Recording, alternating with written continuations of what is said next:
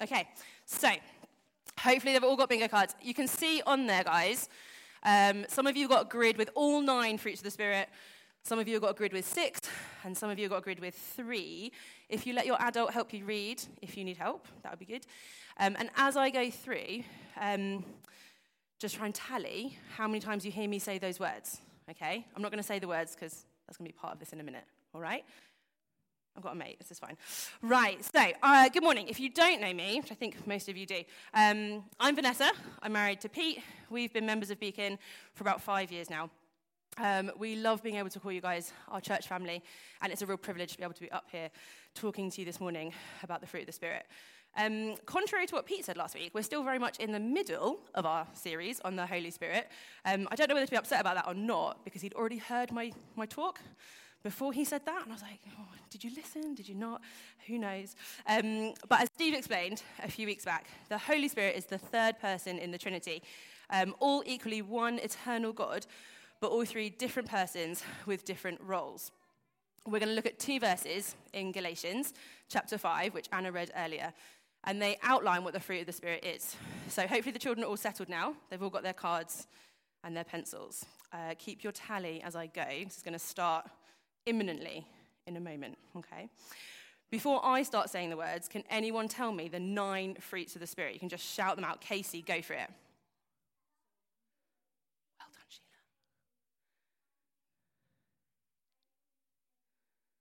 Excellent, good girl. Thank you so much. Well done, Sheila, also. So, as the video explained earlier, the book of Galatians is a letter written by a man named Paul. And in this book, chapter 5, verses 22 and 23, pencils ready, it says, "But the fruit of the Spirit is love, joy, peace, patience, kindness, goodness, faithfulness, gentleness, self-control. Against such things there is no law." My slide up. I'm going to break our time into 3 sections, so 3 questions. 1, what is the fruit of the Spirit? 2, what can we do to help fruit grow in our lives? And 3, who really brings the growth? So the first one, what is the fruit of the Spirit? The first thing to note is that Paul is speaking about the fruit singular, not fruits plural. The fruit of the Spirit is one thing, and the different elements that are listed are all part of the whole. Aside from Galatians, we can see references to fruit elsewhere in the New Testament. All 4 of the gospel writers draw upon that fruit metaphor numerous times. In both Matthew and Luke's gospels, Jesus says that a good tree cannot bear bad fruit, and a bad tree cannot bear good fruit. Paul's other letters to the Romans, the Philippians, and Colossians also include references to fruit and encourage the congregations to be fruitful. Ultimately, Jesus is our perfect example, and we can look to him to see the fruit of the Spirit displayed. Paul explains in Galatians that the fruit of the Spirit has 9 different elements: love, joy, peace, patience, kindness, goodness, faithfulness, gentleness, and self-control. We can see in the Bible examples from Jesus' life which help us understand each of those elements individually. Now, last week, Bob mentioned that Steve advised him to not give a list. Steve did not give me any such advice, so here is my list. We'll start with love. Often we're sold a version of love that is really easy and delightful. I hope we all know that reality can be really different. To love someone is costly, and we may need to keep choosing to love someone despite setbacks and challenges. God tells us plainly that God so loved the world that he gave his one and only Son. To love is to sacrifice, and we can be prepared that when we truly love those around us, it will cost us and most likely be difficult and sometimes uncomfortable. Secondly, joy. Sometimes we confuse joy with happiness. The 2 are very different. Happiness can be fleeting and is often dependent upon external circumstances. Joy, as an element of the fruit of the Spirit, is a deep-seated knowledge that God will fulfill his promises. Psalm 16, verse 11, states that in your presence there is fullness of joy. To claim this joy as our own, we must look beyond our present circumstances to the promises that God has made and know that he is faithful. Jesus exhibits this perfectly in Hebrews 12, verse 2. For the joy set before him, he endured the cross. Thirdly, peace. In John 14, verse 27, we see a clear explanation of peace. Peace I leave with you, my peace I give you. I do not give to you as the world gives. Do not let your hearts be troubled and do not be afraid. The peace that is an element of the fruit of the Spirit does the opposite of troubling our hearts and causing fear. peace stills conflict, and we can aim to be those who bring peace in our situations rather than discord. Fourthly, patience. Possibly the most troubling of attributes to grow in. In the New Testament, when patience is mentioned, it is often alongside endurance or bearing with one another. Jesus is perfectly patient. He is patient with his disciples, with the crowds. The one that I need to personally grow in an awful lot with little children. He remains patient through the sufferings of his trial and his crucifixion. Jesus remains patient even when he suffered injustices. Fifthly, kindness. In the New Testament, we see that kindness is often a meeting of needs. In Acts, Paul tells the people of Lystra that God has shown kindness by giving you rain from heaven and crops in their seasons. We can often consider ourselves as kind because we help someone or we say something nice. But I think the biblical example of kindness challenges us to meet the basic needs of those around us, which can be difficult and requires sacrifice. Goodness. This is a tricky concept. I remember when I was a teenager, before I was a Christian, I used to think I was good. You can ask my mother afterwards. She's over there, if she agrees. Hello. No, you can keep the pencil for now, darling. I worked hard at school. I played hockey, I played in the jazz band and the concert band. I never drank before I was 18. I never stayed out late. I was brilliant. You made Daddy a picture. There we go. I thought I was really good. But when I became a Christian, I realized that what I was comparing myself to when I concluded I was good was all wrong. Jesus is good. God is good. There is purity and holiness wrapped up in goodness that we can work towards, thank you, but are not inherently able to be. Faithfulness. There are many synonyms which can help us better understand faithfulness. To be faithful means to be loyal, trustworthy, dedicated, and steadfast. To be faithful means to stick by someone or at something, regardless of whether it is easy or hard. That's a good example there. We see faithfulness to his Father in Matthew 26, verse 42.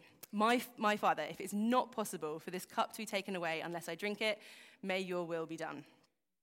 Okay, penultimate one. Gentleness. We often perceive being soft and gentle as a feminine virtue and sometimes as a weakness. I disagree with this perception, and so does Paul in his New Testament letters.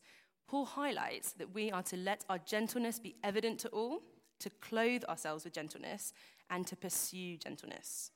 The opposite of gentleness is probably close to hard-heartedness, and there's quite a few warnings against this in the Old Testament.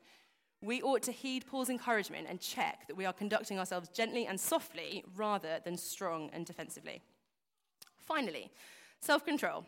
In Titus 2, verses 11 and 12, Paul says, "For the grace of God has appeared that offers salvation to all people. It teaches us to say no to ungodliness and worldly passions and to live self-controlled, upright, and godly lives in this present age."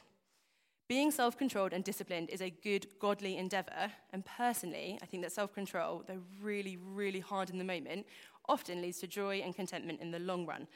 It is hard to be self-controlled, but gives us satisfaction later on.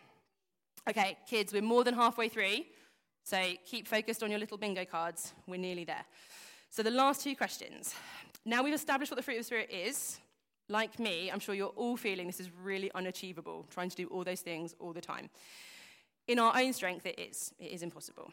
But there are some steps that we can take to prepare ourselves for the fruit of the Spirit to grow. So let's look at the second question.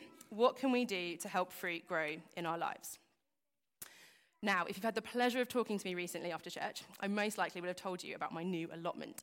If you don't already know, I'm the proud co-owner of an allotment at the back of our village with my father-in-law, Steve, who's over in the back there. We've established what I like to think of as an equal partnership. Steve is a landscape gardener. He's been digging, weeding, mulching, netting, removing debris, constructing trellis, and much more that I don't understand. I, a qualified secondary school teacher, have been reading books about the allotment. I have been thinking about the allotment. I've been making occasional trips to the allotment, mainly to plant some seeds and plants and prevent my children from smashing up all of Grandad's hard work.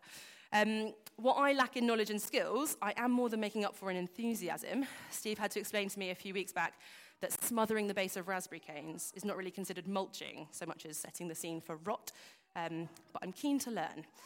Steve and I are both setting the stage for growth to happen at our allotment. We are working to ensure that the ground is ready and the right structures are in place to support growth. Likewise, when we consider how to help the fruit of the Spirit grow in our lives, we all must be active and set the stage for growth. The first thing we can do, like Mel was saying earlier with her trees and branches, if we wouldn't call ourselves a Christian, we can accept Jesus into our lives. We can choose to turn away from our old ways and instead choose to follow him. If this is something that you would like to do, but you have absolutely no idea how to go about doing that, please come and speak to one of us at the end. We would love to talk to you about Jesus, how much he loves you, and how following him can give you life in all its fullness. The next step we can take, once we've decided to follow Jesus, is to read the Bible. As Mel and the kids explained earlier, reading the Bible and learning about God will help us grow closer to him and enable the fruit of the Spirit to grow in our lives. We can pray. We can ask the Holy Spirit to help us change our thoughts and attitudes. We can seek his help in certain situations or behaviors that we may feel trapped in. Praying will inevitably lead to growth in our lives as we spend time with God, listening to him and allowing his Spirit to work in our hearts. Finally, we can surround ourselves with people who share our faith in Jesus. Living in community with other Christians helps to hold us accountable and helps to build us up and encourage us. Finally then, the last question, who really brings the growth? Is a short and simple answer: God. God is the only one who can bring the growth. He is able to do far more than we can, and if you share my faith in Jesus, you'll agree, God is the only one who's able to bring change and growth in our lives. The Holy Spirit works in us to bring about change, and then we slowly start to become more like Jesus, who is our perfect example. God is able to bring growth without our help, but because he loves us perfectly and is gracious, he gives us the opportunity to partner with him to become more like Jesus. God invites us to co-labor with him to set the stage for growth, and in so doing, we learn more about him by reading our Bible. We experience all the fruit of the Spirit by spending time in his presence, and we start to live life as he intended, in all its fullness, enjoying right relationship with him. So, the takeaway from this morning, before we count up words, is if you don't know Jesus and you want your life to look full of the fruit of the Spirit, make the decision to turn away from your old life and choose to follow him. Please do come and speak to one of us about this if you'd like to. For those of us who are following Jesus in church, I want to ask you to encourage someone else in church this week. Send a message, call someone, meet up for coffee, ask them, how are you partnering with God to see the fruit grow in your lives? Okay, some of the children were definitely listening more than some of the other children. So, did anyone want to come up the front and tell me how many times? Kai, there's a tentative hand there. Anna, Casey, yeah, you, Esme, you four come up. Seems like a safe bet, this lot. Okay, let's do a few each. Oh, wonderful. Can we give the kids a round of applause? And thank you very much. I think I'm handing over to Steve.